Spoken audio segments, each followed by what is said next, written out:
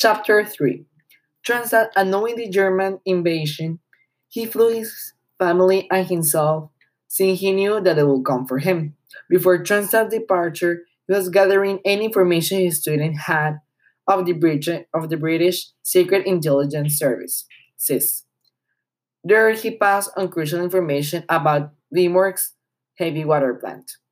Once Tronstad left his family in Oslo, he met with the Milorg resistance that later took him out of Norway.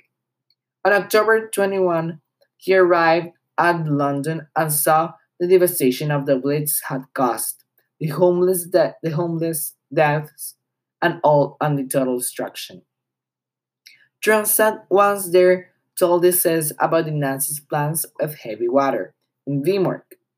Then he was informed the British also wanted an atomic bomb. A new report said that a pound of pure uranium 235 divided into two or more and smashed together rapidly could destroy life in a wet area at a temperature of the sun.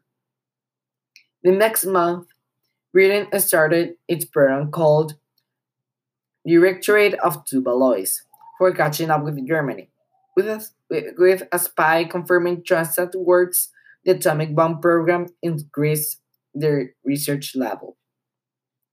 Huckley had escaped to London due to the same reasons of Transat. He had joined the commando training with other Norwegians. There he learned to sabotage, Morse code, to kill, and to survive in any situation. After 3 weeks, he graduated and traveled to Scotland for more training. There, he learned how to make bombs, break safes, kill suddenly with a knife, use poison, knock out a war with chloroform, and more. On January 31, Lithuanian Colonel John Wilson and Transat started planning strategies and techniques for defending Norway.